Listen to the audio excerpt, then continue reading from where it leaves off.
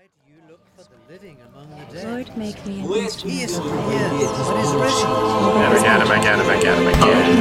Can't be serious. That is some bullshit right there. In the beginning, in fact, we thought that really Oh God, oh Jesus. Bullshit. Pseudo intellectual bullshit. You are not even real. Darkness. Light. Can you hear us all right in this? Yeah. Okay. Cool. How's that feel? It feels good. Good. Does it feel real good? Does it feel really good? Let's start off with sex. How's that feel? Am I doing okay? Am I doing right? So we start interviews like we start sex. Yeah, nice. How's it feel? Does it feel good? First, How are those ears? Slip those on. we asked for permission. Is this okay? Is this okay with you? Gosh. Yeah.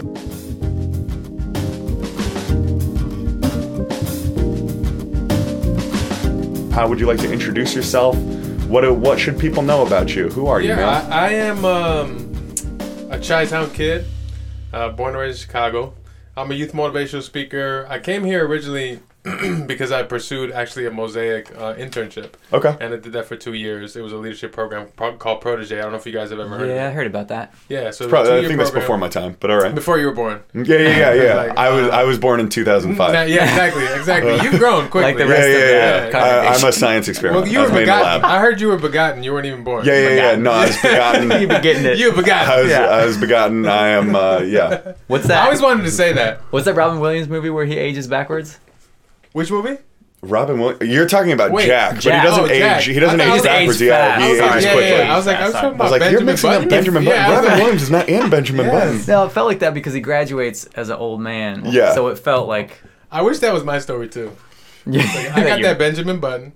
You I was got that born in Ben- Chicago. I got the Benjamin Button. Yeah. I was born an old man. Yeah.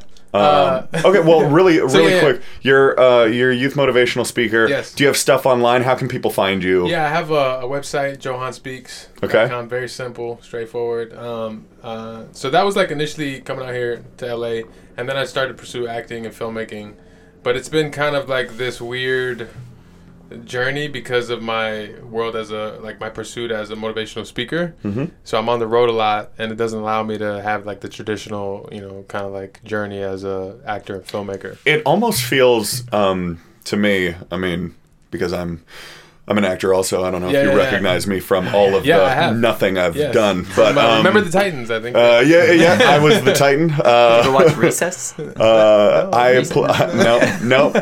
He's making a Mikey from Recess joke. Okay. He's ripping it straight from me. Yeah, I know, right? Nice. I get my best Dan joke material from Dan making fun of himself. Oh, You're beautiful. welcome. I just steal it. So you just take it. Yeah. It's that almost feels like kind of a reverse path to like what I hear most often. I feel like I hear a lot of like I tried to be an actor, I tried doing this and kind of like found my way into this other form of communicating, whether it was like storytelling or motivational speaking. So you were already working as a motivational speaker. You're already touring, traveling. You're talking to predominantly high schoolers, or Predominantly high school kids. Yeah. okay. So what then makes you go, I think I want to do like the Hollywood route? I mean, there was a number of things. So it's kind of there. This is it's a strange story, but I'll like spare how big it can get. One, I was always told you need to be a pastor, right? Because I became a Christian when I was 20 years old. Okay. And automatically, because I was speaking, I started to speak, and people were like, "Oh, you have a little bit of a gifting as a speaker, so therefore you need to be a pastor." That's what. that's right? It's like that's it what must be from God. Yeah, exactly. And so Speaking at youth group, what were you speaking as a 20-year-old? So it took a couple of years for me to start speaking, but once I was 22, it was my senior year in college, and then I started speaking in classrooms. Gotcha. So what happened is I heard very clearly once I became a Christian, I'm going to use your voice. And that was like this sort of like God moment where I just knew I needed to speak about something. And so I then read a book that said Leaders Take Initiative. And I was like, well, if I'm going to be a leader, I need to put myself out there. So I started to ask around. One of my friends was like, I speak on abstinence. Why don't you sort of like try it out? So why don't you start in the deep end? Yeah, exactly. So I observed two classrooms. Here's this hip, cool idea high school students love. Right, Yeah. right? So I observed two classrooms, and then they just threw me in the deep end to talk to kids. Like I had no experience, but I automatically loved it and started to grow. I did that for 4 years, and then I had an opportunity to be on the Tyra Banks show. Mm-hmm. And I just watched that today. Okay. That was great. And that led to my second opportunity to be on the Tyra Banks show, where Tyra hooked me up on a date. And that opened up to my first conference where people were like, why the heck were you on the Tyra Banks show? Mm-hmm. And that opened up to my first speaking tour.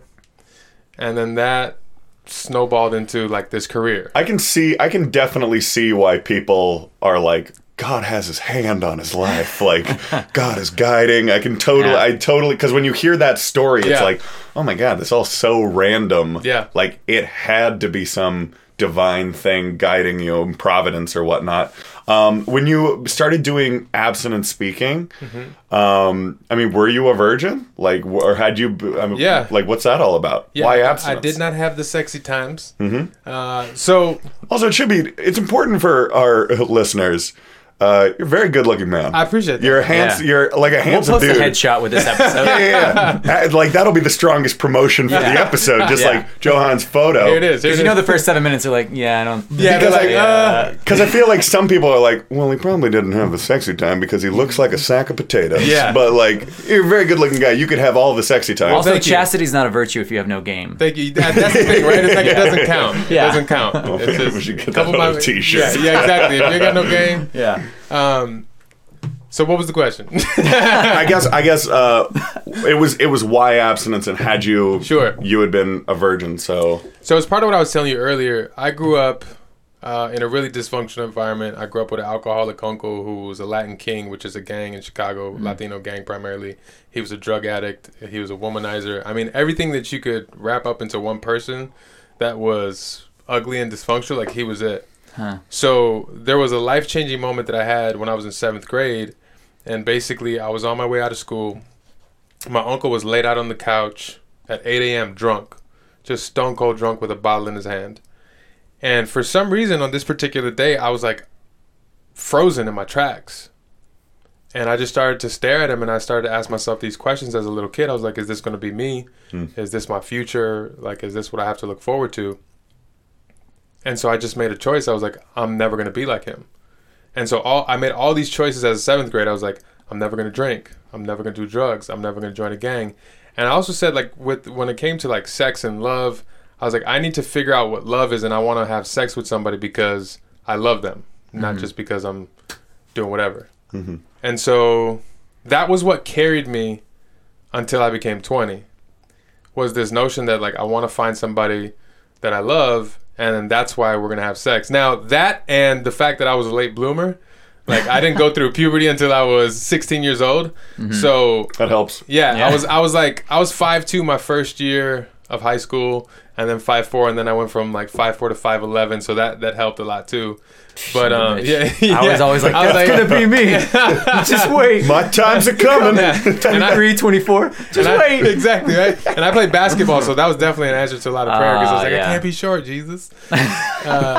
Please don't do that to me. That's part of why I started to believe in him. I was like, okay, just watching Muggsy prayer, Bogues clips, exactly. Like, no. But like I said, that carried me for a long time, and then I became a Christian, and then I started to sort of unwrap the deeper meaning of, like, oh, this is why sex is important and sacred, and marriage is vital, and all these other ideas that started to sort of like give me a stronger foundation. Because up until that point, it was like I'd had a lot of moments where I was like, I'm gonna have sex. This is it. And it was right there, you know, girls naked, and I'm like, there was always something that was like, don't do it, and that kind of held me back. And I had a handful of moments before I became a Christian that were like that, and then, you know, there's the other moments that came after that too.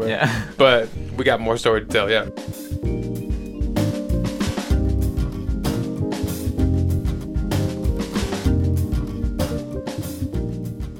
I think your story, I don't want to jump too far, but I think one of the first conversations we had that made me want to have this conversation was your own progression sexually, the things that you stumbled into after having that long path. I don't know how much you want to go into. Yeah. There's a wide open, let's talk space, man. Talk, yeah. So what's been the last 5 years then? Like, what's been the major? Yeah, I think, you know,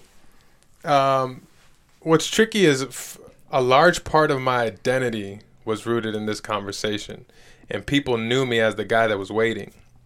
So then I started to struggle. You're like Britney Spears. You're like Britney Spears gotta around break like that down for me. 2003, when like she's dating Justin Timberlake and like It's pure. they're pure. Yeah. But like that's a lot of pressure. It's a lot of pressure. It's a lot of pressure. And that's the thing is like, not only was there pressure, but it was like, that's where my strength was, you know? It was just like, this is who I am. And like, there was at times a chip on my shoulder about it. And there were women that I would interact with where I'm like, oh, like, you know, yeah, I would probably, you know, for the most part, have the conversation piece of like, no, you know, we all have different stories, but there was that part of me that was like secretly judgmental, right? You know, and it's just like, oh, have you had sex with like 30 guys or 15? And like that's too much, you know. Maybe like a handful I can deal with. You know what I mean? Like there was that part of me. And if you like really regret it, yeah, exactly. Yeah. And it's like, are you really repentant? You know, but. You know, I was on this journey where then I started to struggle. Then I would like keep pushing the line with girls, keep pushing the line, because I'm like, man, I'm supposed to be married by now, but this is not happening. So I would legitimize it. You know, I'm 37 now. 37, okay. You know? No way. Yeah. Seriously? Yeah, I'm 37. We got to post a photo of this guy. Like, this is making me feel so shitty about myself. No, okay, that's amazing. It's the no drinking and all that. It's no drinking? I can't do it. I'm going to look old as shit. I can't do it. Bartender. Nah, man. I'll tell you. That's all this alcohol and sex is really worn on me. All this not drinking is the elixir of youth. That's what it is. Oh, that's the worst news. Anyway, go ahead. Bro. I'm sorry. Drink water. Water and cold showers. This was literally this coffee cup. Straight whiskey. I drove over. Starbucks has expanded their menu. All right, I'm sorry. No, it's all good. It's all good.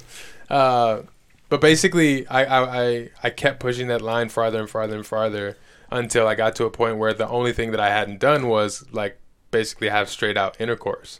You've had all of the Christian sex, like everything but Christian sex. Yeah, up to like I've done everything, and then I was like, I haven't just gone all the way. Yeah. And there was a girl that I was dating. We went back and forth for 4 years, and we recently, in the beginning of the year, actually in 2016, got back together again. And I was just like, I think I'm just gonna throw in the towel. And I was like, this is the girl that I love. And at that time, I was like, I'm gonna marry her. Like, we're gonna do it. So I want to experience this, and let's just make it happen. So I did it. And obviously my whole life changed. I was stronger, I was faster, I was smarter. No, this is not where I thought it was going at all. It was just funny. I started booking more roles. I started booking more roles. I was like, I'm gonna be real sympathetic for what he's about to say. Exactly. I was more emotionally podcast connected. Just takes a turn. He's just like, look, you gotta have sex often, guys, we're missing out with as many people as possible. If there's something not right in your life, and there's a job you're not getting, there's a reason. Get busy. This sounds like Scientology. This is how they pitch Scientology. Everything you always wanted to. Right? No, and then I felt this. But there was this strange mixture of this weight that was lifted off my shoulders because of that pressure that I was talking about you guys, like earlier, where it's like this was my identity, and so many people were looking at me like, you're the hero, you're the champion, you're the one that's like holding it down. Hold out for the rest of us. Yeah, keep holding out, because now we can't do it, but you're the one that's doing it. Oh my God. So that weight was lifted. But at the same time, I also felt the reality of I was defeated. Like I didn't do what I wanted to do. I didn't honor God in this way that I ultimately wanted to, And so it was this weird sort of combination, this weird cocktail of freedom from all that weight, but at the same time knowing that I'd missed the mark still. 2-part question. Yeah. 1, did she feel like it was as special as you felt it was? And 2, are you still together? So yeah, well, I'll answer 2 first. We're not together. And it was, this is the hard part. I don't know if it was as special to her, but I'll tell you what happened in the moment. And then I'll kind of unpack for you why we broke up eventually. But so she started crying. Like, we had sex, we finished, and she was crying. And then she was like, I know God is telling me, like, we're going to get married. Had you been feeling that way too? And that's the thing is, like, I had trust issues with her at the time. Mm-hmm. And part of like our back and forth was I had caught her in some lies, and that's why we really couldn't stay together. Is I didn't trust how truthful she was going to be. And I think even that moment for me was an example of that, where like she was so quick to throw out this thing, which is huge to me. You know, like if somebody's like, God says we're supposed to be together and we're going to get married, that's big. Yeah. That's not something I'm just going to throw out. And on the day that we broke up because I caught her in a lie and I called her out on it. And she was like, well, I don't want to be with you if you can't trust me. And I'm like, I'm calling you out on something, you know? And then she kept saying, I was like, well, you know, we were in counseling. And I said, well, let's go to counseling. Let's talk about it. And she's like, no, because you're going to hold this against me. And I said, well, what happened to God told you, like, we're going to be together, you know? Yeah. Because to me, like I said, like that was a big thing. But ultimately, you know, we broke up because I just could not trust. And this is the hard part, is like I gave myself to somebody believing that I wanted this to be it. Yeah. I wanted to be the final sort of like person that I was ever with in this way. But also knowing that I didn't want that reality to trap me.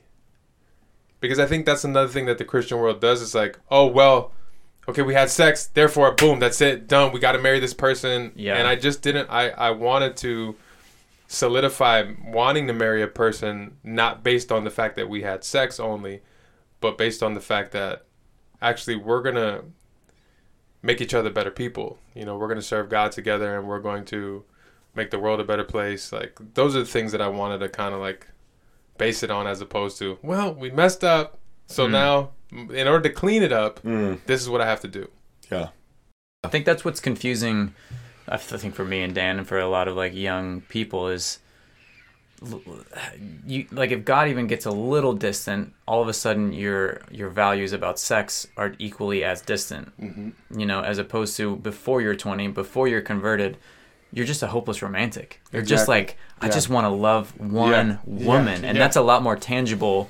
Like, you dreaming of your wedding night, you dreaming of saying like, hey, I know you maybe didn't, but I did, and this is like the gift I had for you. Sure. And then God comes in and makes it difficult, like makes it way harder to hold values of restraint, values of purity, all these things that are noble and good in and of themselves. Yeah. And this is probably part of why I wanted to start this podcast, is like, how come when we lump God and spirituality on it, it got so much more confusing and difficult? Because now this girl can look at you after sex and go, God told me we're going to be together forever. Yeah. That does not happen to non-Christian people after the bar. Yeah. That's not an added pressure for them. Like, they, unless it's like some crazy twist and like, oh, I didn't know you were a Christian. Yeah. But I think Christians were so vulnerable to that misguided. Agreed. The like, using the spiritual dimension as a tool. Yeah, for sure. Yeah, I think also it's one thing, you know, we in the church we teach about you know, staying pure or whatever. I even sort of like cringe at the language. But like chastity, and it's one thing because I think I always had the assumption, I'm 28, I figured I'd be super married by now. I figured I'd be super married and probably like working on kids by 28. Imagine when you're 37. Yeah. Well, it's like, it's the kind of thing that I think as Christian kids is like, wait until marriage, guys. And the assumption is like, okay, I can wait until I'm like 22, 23, because that's when you see so many young Christian couples getting married. Like, I went to a Christian college. Yeah. And it gets so much harder as you get older, and it's like, yo, I just don't, okay, yeah, like God and Jesus and stuff, dope, whatever, but like I'm still like a mammal animal, like on this jungle planet. Like, I still want to get my sex on. Yeah. And it's like there are biological factors going on. Like, there's ticking clocks for reproduction. Like, there's things happening in the brain that like remove spirituality from it. We have an animal lizard brain that kind of just wants to do stuff. Yeah. I'm happy to have this discussion, but I feel like our faith has to mesh with culture in some practical way. We have to figure out how to make it apply. This is what's interesting. I didn't have a toolkit for what was happening to me. I didn't have a toolkit for the fact that I was getting older. I was supposed to be married a lot younger. And what I found was I was actually losing a little bit of credibility. Like, I would have interactions with people, and I'm like, I'm 35 and I haven't had sex. And it was just like this thing of like, really? Yeah. And I could see, like, it's different because when I would talk about drinking, and it's just like, oh, you're just so strong. And then with the sex, it was just like, come on, man. You know what I mean? Like, there was just a different, you know what I'm saying? On the locker room talk. Yeah, and I didn't have that toolkit from a scriptural perspective, like from pastors, from anyone to give me wisdom or insight into like, here's how you deal with it. Like, this is the thing that you're supposed to do. So I was left to myself to be like, man, like, what do I do? I think. Well, like, go ahead. Yeah, and so that's why I will say I kind of threw in the towel because I was like, look, if either it's gonna work with this girl, or I'm not a virgin, or and I was willing to deal with the backlash and the things that people were gonna say about me and the fact that I failed and. I was on TV you really wedged yourself between a rock and a hard place because you're like, I'm either a weird virgin or I'm a massive hypocrite. Exactly. And all these high school kids are going to... Yep. Yeah, that's tough, man. Yep. God. When I was 14 years old, I got myself into a little bit of trouble with a pastor's daughter, which I have to imagine is a tale as old as time for many a young, horny missionary teen. It was pretty lightweight in the grand scheme of exploration, but the guilt I carried after that experience ate me alive. I had been taught my whole life that sex was not just sacred, it was forbidden for anyone outside of marriage. Not just sex, either. Any conquest of bathing suit borders, above fabric or otherwise, was a sin deemed wholly unacceptable in the eyes of the living God, and nudity of any kind was a savage betrayal of the Lord's ordained plan for his children. Young men in my community were taught that God was a literal king, and any Christian girls were literal princesses, so any foul play was tantamount to treason of the royal order, and therefore, emotional flogging was the justice mandated for such crimes. After a few weeks of wrestling with my own guilt and fear that the grazing of a lady lump would land me in the deepest fires of hell, I gave a full confession to my parents. They were pretty heartbroken. This sort of thing can cause turmoil in a Christian community, especially when living in close proximity in a foreign country. I was bequeathed to divulge the full extent of my waywardness in details one would never hope to speak to their parents, at which point the other pastor was made aware of my perversion. I then had to sit in tribunal with my mother and father, as well as the young lady's mother and father, who, might I remind you, was a goddamned pastor, and recall and recant all errors in judgment. The pastor's wife, who had always been sweet and kind to me, stood up and took a small decorative china teacup off of a nearby dresser. "Daniel," she said, using my full Hebraic namesake, which happens to mean judged by God, "this teacup represents our trust in you." She smashed it to the floor, sending pieces of china all over the linoleum. "It is up to you to repair it." I'll never forget crawling around on that floor, picking up china. I'll also never forget about a year later, learning that our church was in chaos, because that pastor had been having an affair.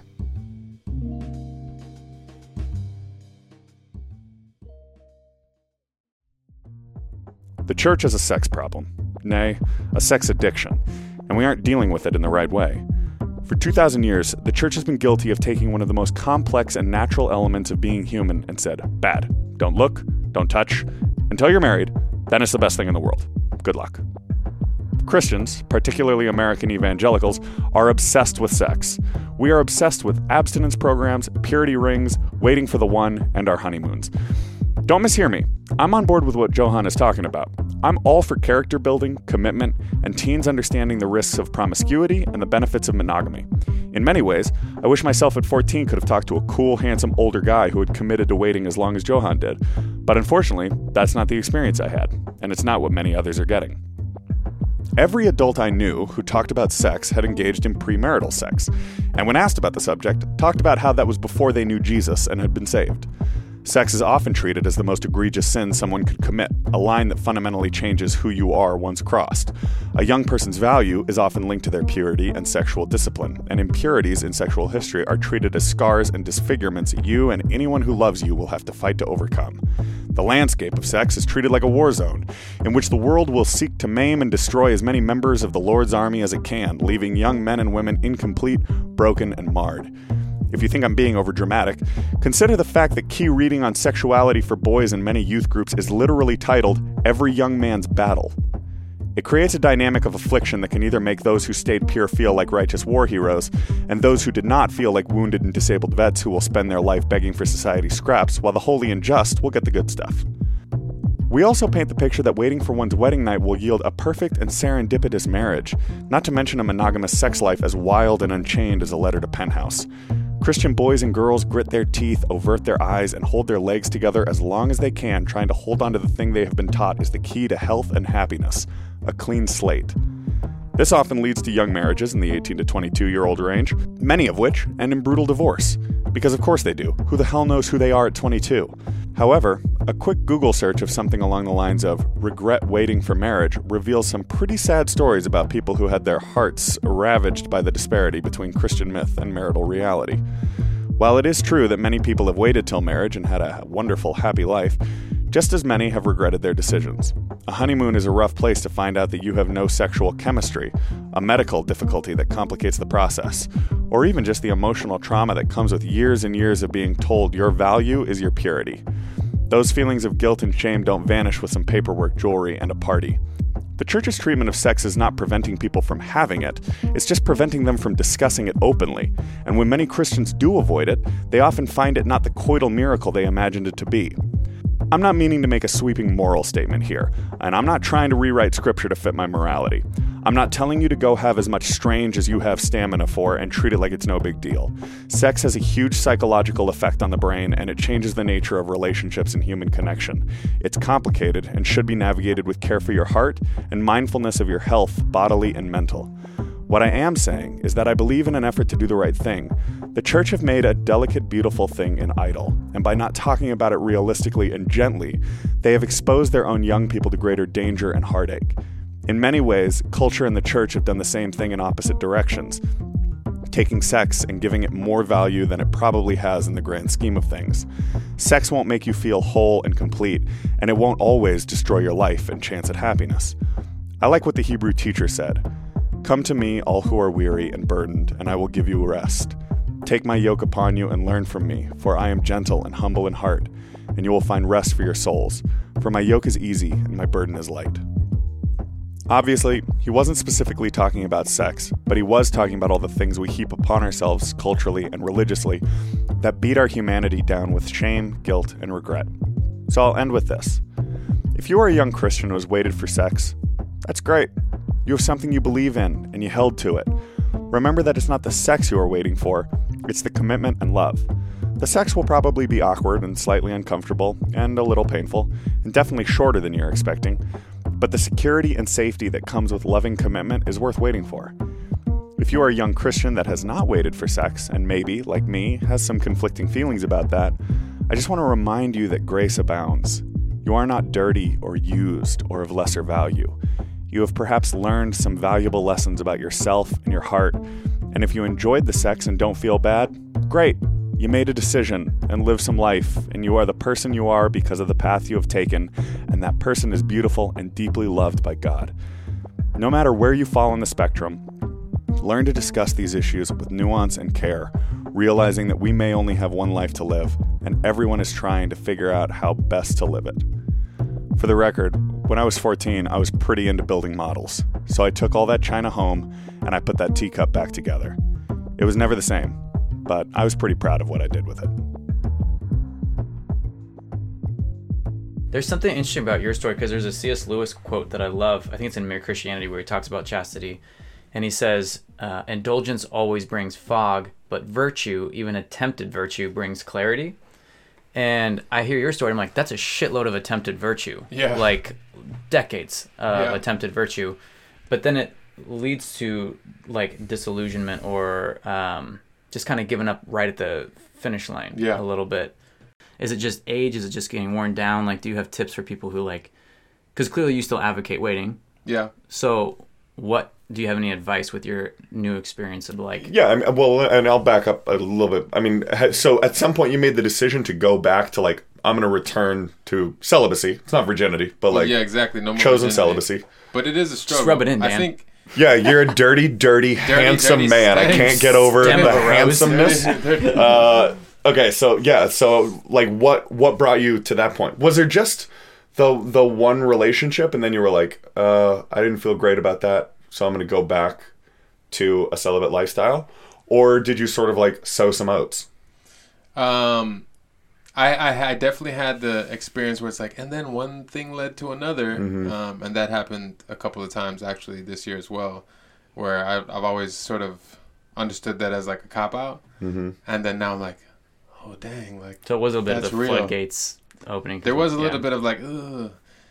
But I remember the first time, like after I had broken up with my ex-girlfriend and I was hanging out with a girl, we went out on some dates, and it just kept escalating, and then we went there, and I automatically, like, I'm here with this girl, and my countenance like shrinks, and she felt it, you know, and she was like, what just happened? And I was like, I feel so guilty, like I just feel like I shouldn't have done this. Like, it was automatic, you know.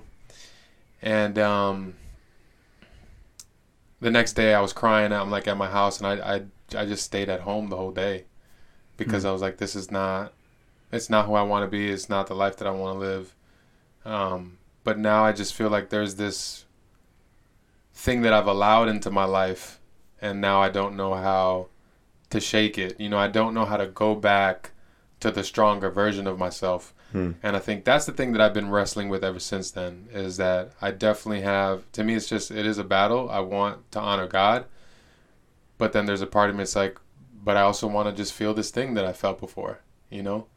And once again, I think the thing that has helped me stay sober at times, and I use the word sober because I believe like the part of it, there was an addictive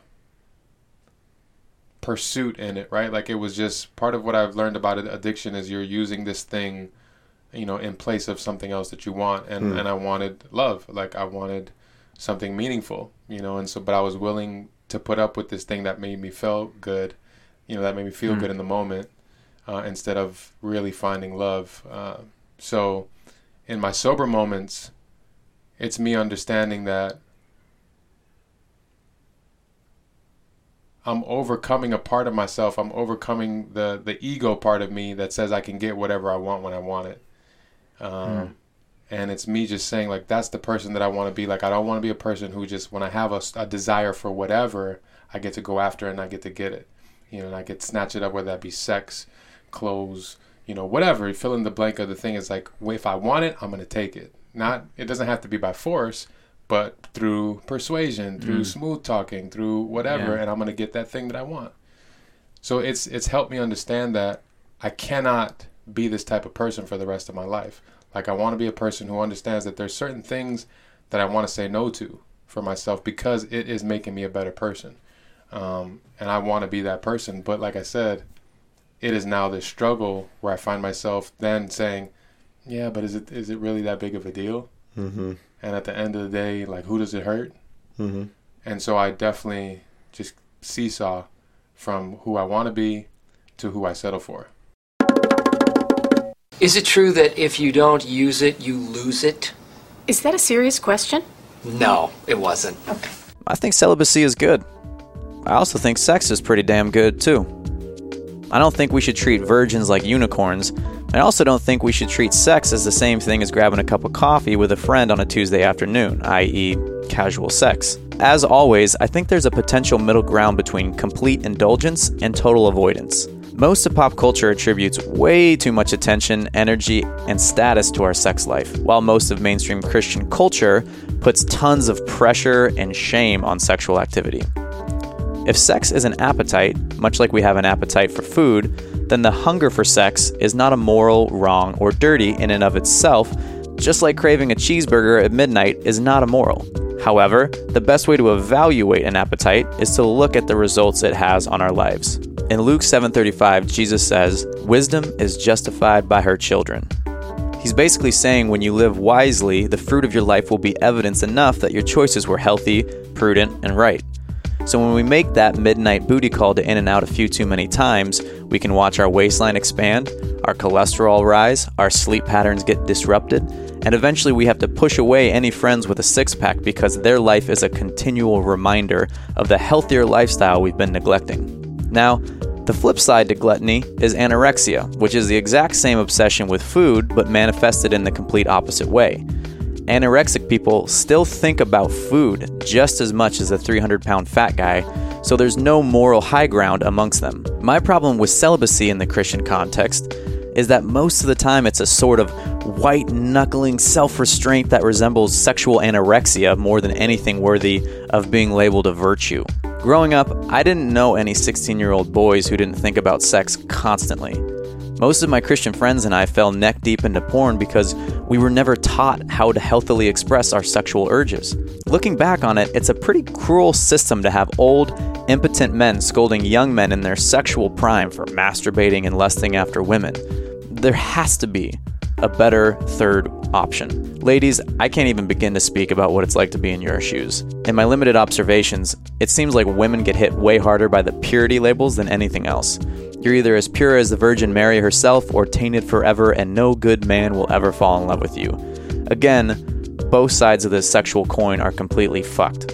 And I use strong language intentionally there to match the level of devastation this paradigm has caused in religious circles. If you're a woman looking for guidance in this area of life, Diana Anderson wrote a book last year called Damaged Goods: New Perspectives on Christian Purity.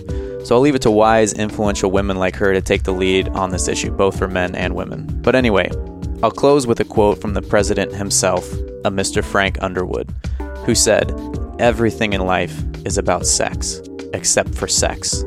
Sex is about power." I would agree, but with a slight caveat. I'd say sex is not about power, but sex is power. And we're never truly in power when we're obsessed with and idolizing any one thing, whether it be orgasms or cheeseburgers, which can often be comparable depending on your mood. Ultimately, true power only comes when we've surrendered our need for it, which can only happen once we've acknowledged our desire for it, accepted ourselves as we are, and transcended our basic instincts in order to become truly wise. With that said, let's get back to Johan. I'll posit a notion and feel free to push back. Sure. Either of you. Yeah. I hate it already. Great. Awesome. Super good conversation, cool. Johan. Me and Cole have some stuff we got to work out. Yeah, sorry. Our sex life has been terrible, and it's kind of making things weird in here. On top, it just doesn't work. Yeah. The way God created us. Yeah. Oh, we need that horn that I'd kill you. I'd just kill you. You're so small. I feel like the church historically has overemphasized holiness and purity and underemphasized empathy. And yes. I wish that as the church... And you wanted us to push back on that? No, hold on. No. Empathy is bullshit. Yeah. Here's what I kind of wish that as Christians we were a little better about the notion, because I was raised with so much pressure to not make any mistakes. I don't know. Sometimes I think it's better to just let yourself experience life, and you will learn. I don't like the way that I felt as a human being after that. Mm-hmm. Yeah. I don't like the way that made me feel about my identity, and that doesn't just have to be sexual. We make sexuality this huge thing, but you might you might do something in the workplace that's just you might fib or whatever, and you're like, I don't like the way that made me feel. Yeah. I don't like the way I treated that person. I got involved in a gossip circle, and I didn't like it. What people are afraid of, though, is doing that thing and then saying, I did like the way that it made me feel. Being, lying like a and sociopath? saying... Yeah, well, that's what I'm saying. Yeah. We I think, fear that we don't want to even say, well, what does it look just to live? Well, that's what... Sorry. Well, I get excited about this. That's fair. That's what keeps me away from cocaine. I'm I think I would like that way too much. That's what I'm saying. So that's why I say that fine line is that. It's us trying to figure out, when do we just become that person who is sociopathic and is I like doing evil. I like lying to you and getting away with it. I like sleeping around. I like manipulating. Because I have met those people. I've met people who do that type of thing, and they're like... There's this almost joy. Yeah. And that's scary. You know? Well, that's what I watched the first season of Westworld, and that's the whole premise of that show is like giving people an opportunity to become the people they have secretly kind of wanted to be. Yeah. Like you sleep around, you kill anybody, you do whatever you want, you break all the rules.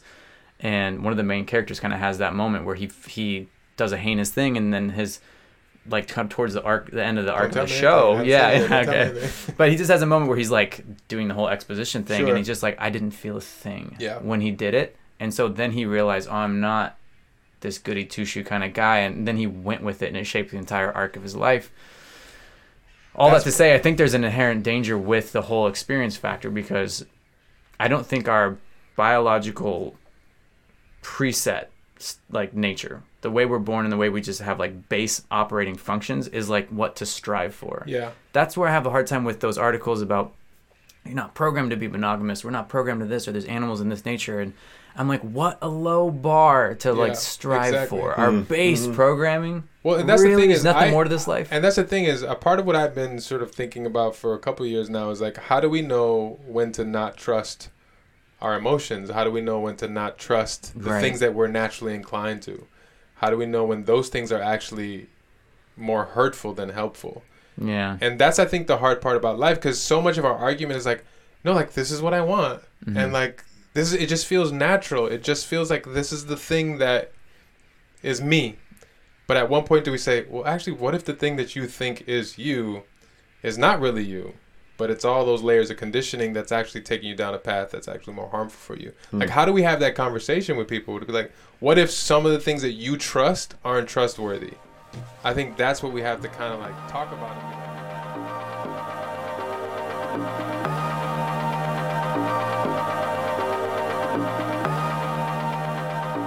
I've had so many conversations with Christians slightly younger than me. I'm 28. Okay. A lot younger than you. I'm just trying to provide some sense of context. What if I flipped it on you? Oh, you're 28. What are you eating? I drink a lot. That's why I look so much older. But what I hear a lot of the time is young Christians who are starting to grow up. They're starting to try to define their own faith. They're trying to explore Christianity in their own way, leaving behind the religion that they were raised with. Sure. What's good, what's true, what's worth keeping.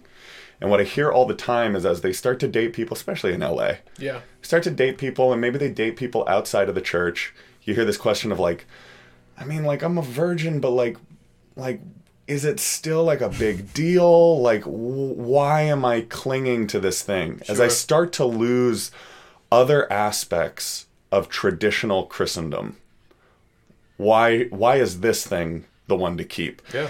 Because it seems like so many people are having sex and they're fine. Yeah. And they're having fun.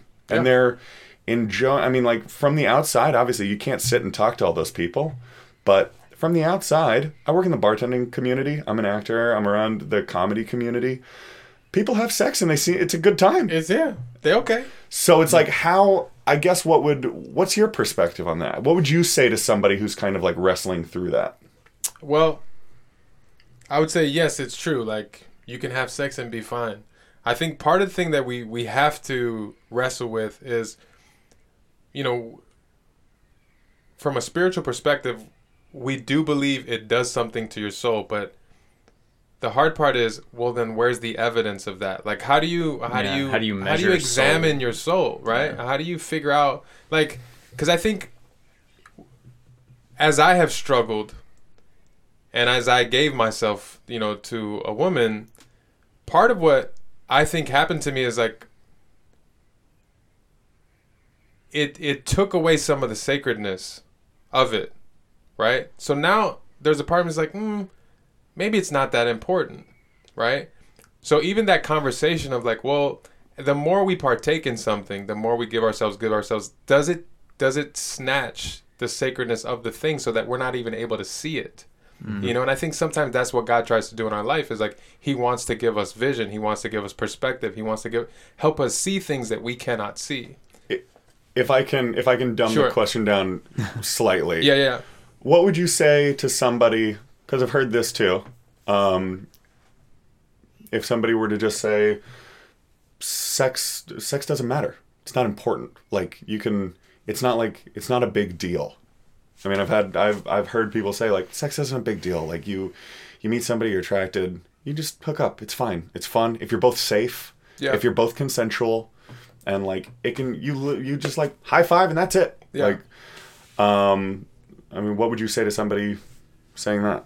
I mean, first thing for me is like, I don't try to convince anybody, you know what I mean? Like, I'm not trying to like convert someone's mentality who says, it's not a big deal. Part of what I have learned after I had sex is realizing, I think part of why God said, hey, it's good to wait, is because what it does is it kills our ego. I think it kills a part of our ego, and what it does is it once again helps us understand you can't have what you want when you want it.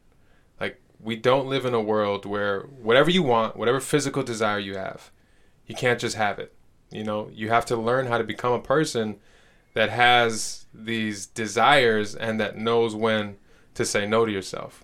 Now, part of what I want to be a faithful man. Like, I want to be married to a woman and be able to go places and be tempted and not sleep with other women. Part of what I've learned is the only way to practice that is by saying no to women that aren't my wife. You know? And the only way that can happen is like, as long as I'm not married, I'm saying no to women that aren't my wife, so that when I get married, I'm really good at saying no to women that aren't my wife. Right? Yeah. Some people think we're just going to magically have this ability. So when somebody says, you know what, it's just not that big of a deal.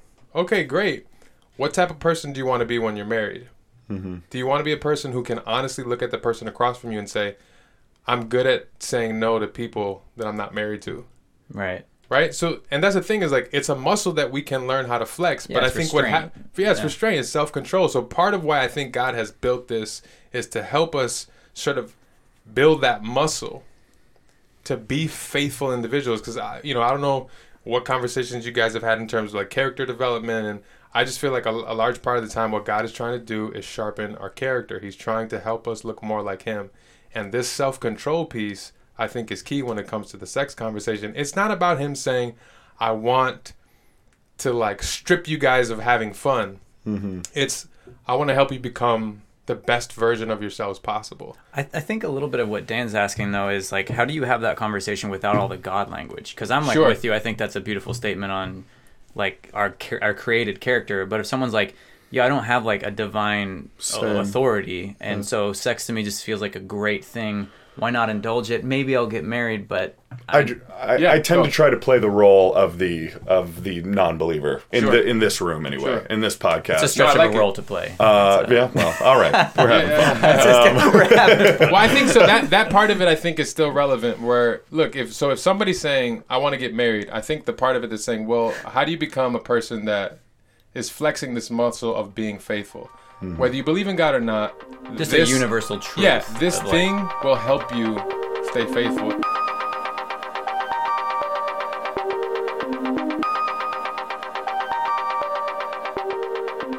So just like the one final sort of like statement for me. What do you think? Yeah, I mean, I feel like you're in a pretty pivotal season because this all went down this year, you said, right? Yeah. So I think I love also that you're willing to have the conversation in the thick of it, because even I struggle with like, I hate when I say even I in my enlightened state. I hate that phrase. I've listened to too many like Christian speakers that like pastors that like even I and so what I'm trying to say is I prefer to come to a situation or a hot topic having solved it and having been in like a healthy place. Like, I used to drink a little too much and I had carted off an ambulance once, but that was 5 years ago, as opposed to like right now, just like 48 hours ago, boom, this happened. So I think you're in a really unique place to speak about it. So if there's anything in the process, like, we're not asking for like answers. Sure. Richard Rohr has a great quote where like the soul doesn't need answers, it needs meaning. So like if there's any meaning you could communicate. And I'll be honest with you. There was this portion of me that was reluctant to even come here and talk, because I'm like, man, I feel like I'm struggling, and I feel like this has been a hard year, and I don't have many answers, because I think the past version of myself really prided myself on being the strong guy who had a lot of answers, and now as I sit in this room with you guys, I do feel like I'm the guy who has been battered and beat down by life and doesn't have a lot of those answers that I thought I used to have. And the thing that I think for me this year that I've really been wrestling with and trying to figure out how do I live in is this idea of surrender. You know, and I know that's like a big Christian word, but I want to live in the freedom of knowing like I can't control certain parts of my life. I think that's what led me to having sex initially, which was like I wanted my life to look a certain way. Like I hadn't surrendered the way that my life was supposed to look. And then even after the fact, you know, coming to grips with I couldn't control this girl that I was in a relationship with, and I couldn't control the way that our story was supposed to look, and I just needed to give that up.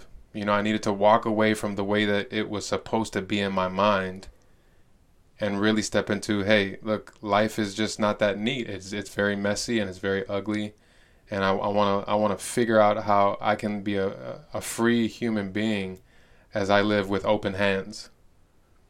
You know, and if that's the thing that I can give to your audience is like really figure out what it means to live a surrendered life when it comes to sexuality, when it comes to faith, when it comes to your relationships. What would our lives look like if we were just surrendered human beings who were not holding everything so tightly, trying to control all the answers and the way the story is supposed to end and what we're supposed to be when we're 28, 37, dating for 3 years, fill in the blank, but we just walk freely, one day at a time, present, surrendered, and knowing like that's enough. Perfect. That's beautiful, man. Dude, thanks so much for being here. Thanks for opening up and having this conversation with us. Appreciate it, man. Good talking to you. Yeah, I feel like we could talk for hours. I had a blast talking with you guys. Dude, man. We'll have to do a part 2 on this thing. Let's do it. I will talk about sex all the time. You know, and that's we're going to do the back pew after dark. Hey, with Johan. For sure. Tell us about your last experience, Johan. Yeah. And, you know, I would like to talk about other things, too. So, you know, I don't want to be pegged as just sex, pal. Just sex. No, that's guys, your brand. Yeah. That's your brand. I appreciate you guys, man. Pigeonholed you back into this.